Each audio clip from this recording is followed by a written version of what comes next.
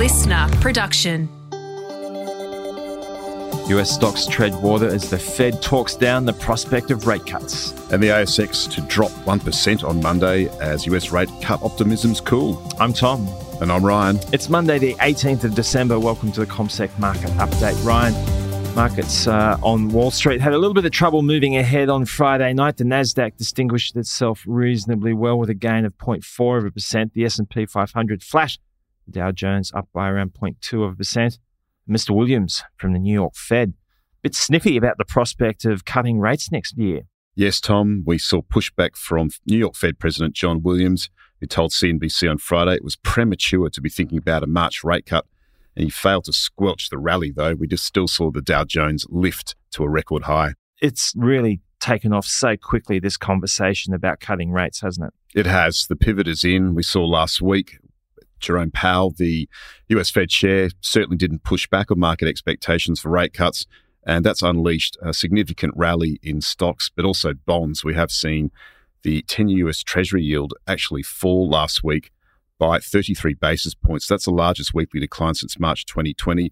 And Tom, since the end of October, when the 10-year hit a 16-year high, it has fallen some 110 basis points. That's really hit its head on the ceiling, hasn't it? It challenged that area a little bit, but when it came off, it rallied very hard.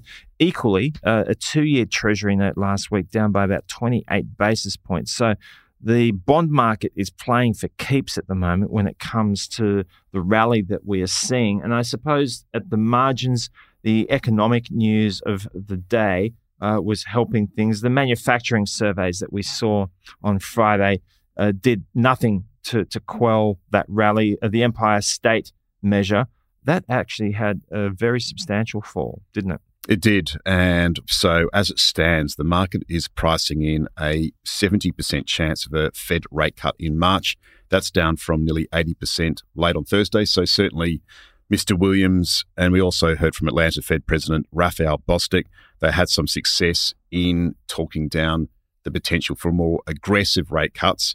In fact, Mr. Bostic said that he expects 2 rate cuts in 2024, and that is slightly less than the dot plot forecast that we saw last week for 3. So the markets are pricing in a whopping 140 basis points worth of rate cuts. So it's very aggressive. What took place on Friday was that there was still support quite broadly for the market. You had the industrial stocks do quite well. So Boeing was up by about 3%. The retail-facing names did quite well. Nike was up by around 0.4%. Walmart up by 1/3%. Technology stocks benefiting. Also, Intel shares rose by 2%. Microsoft up by 1.3%. JD.com, they had a very strong session, up by about 5%.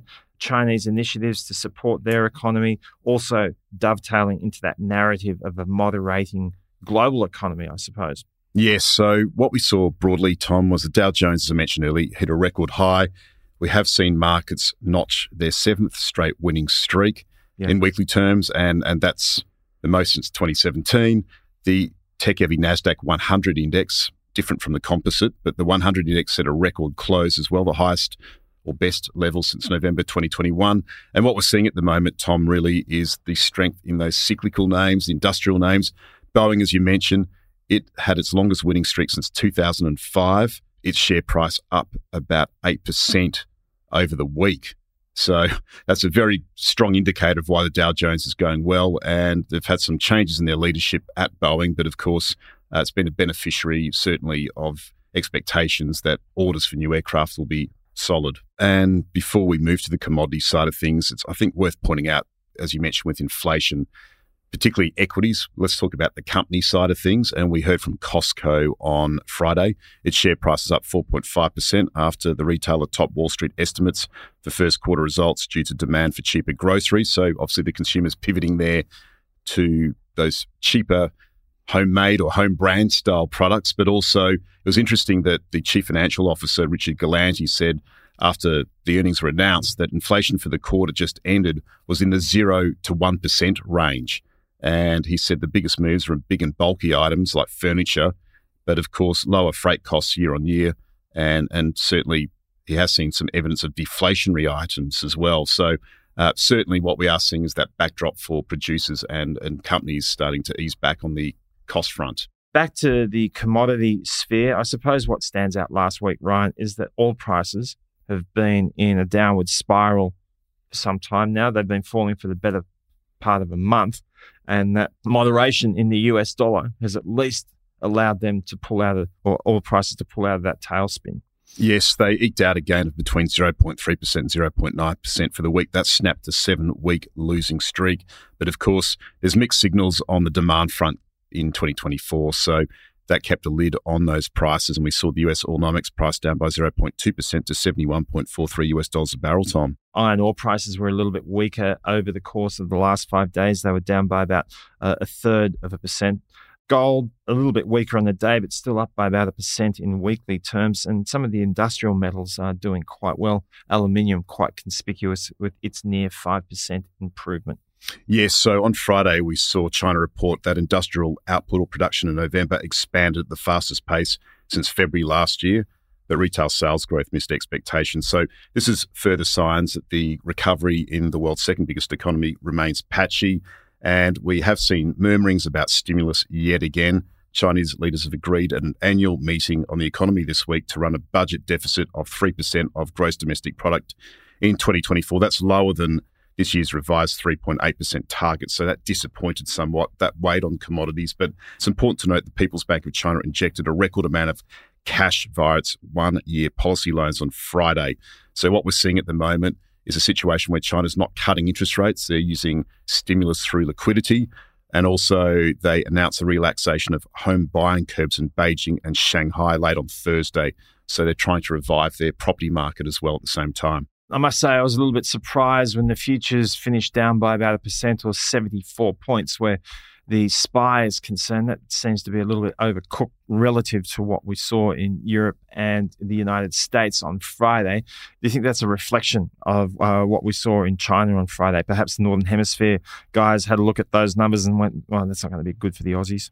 Certainly our focus on resources are probably behind that. So our market could be on the back foot as a result of the patchy Chinese economic data. But we did see some strength in the Aussie dollar. It rose from 66.64 US cents to 67.27 US cents. It's currently trading just south of 67 cents at 66.95 cents.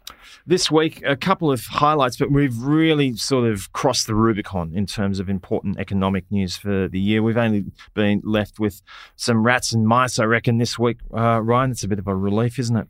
It is. So as far as Australia's concerned, we've got the Reserve Bank board minutes, and that probably won't be that informative. We have heard from Michelle Bullock since the latest interest rate decision. And at the same time, probably the key focus this week will be on the Bank of Japan. No surveyed economist expects monetary policy to be changed this month. There has been some excitement around that, which has impacted the Japanese yen. The other one that stands out this week is the US inflation data towards the end of the week.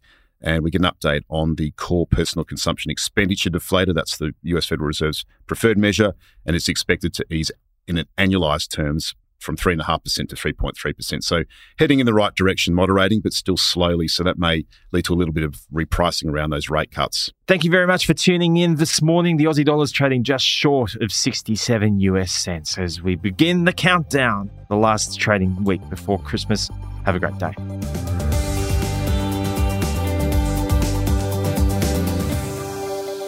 This podcast is prepared, approved and distributed in Australia by Commonwealth Securities Limited, ABN 60067254399 AFSL 238814.